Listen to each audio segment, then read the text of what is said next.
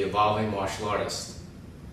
Today we're going to continue to explore the idea of hidden techniques. This is one of the basic points in traditional martial arts, that the systems and the higher knowledge was always hidden. Today's modern martial artist who has the availability of all the different systems, all different techniques, doesn't necessarily believe in the idea of hidden techniques or secret techniques. However, as an evolving martial artist, we want to go deeper. So we want to continue to explore various techniques to see if indeed there are hidden techniques. We explore just the basic meaning of the intercepting claw.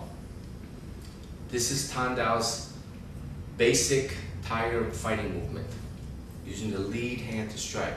And we found that it's a strike under the nose because it's more effective, and that one of the secrets was I don't strike him straight in the nose, but I actually strike so that the force is coming upward on a 45-degree angles. It's going to be far more effective.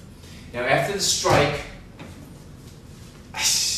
you'll notice I grip my claw.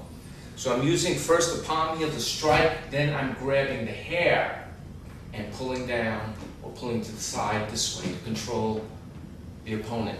So there's a hidden hair grab that follows the palm strike.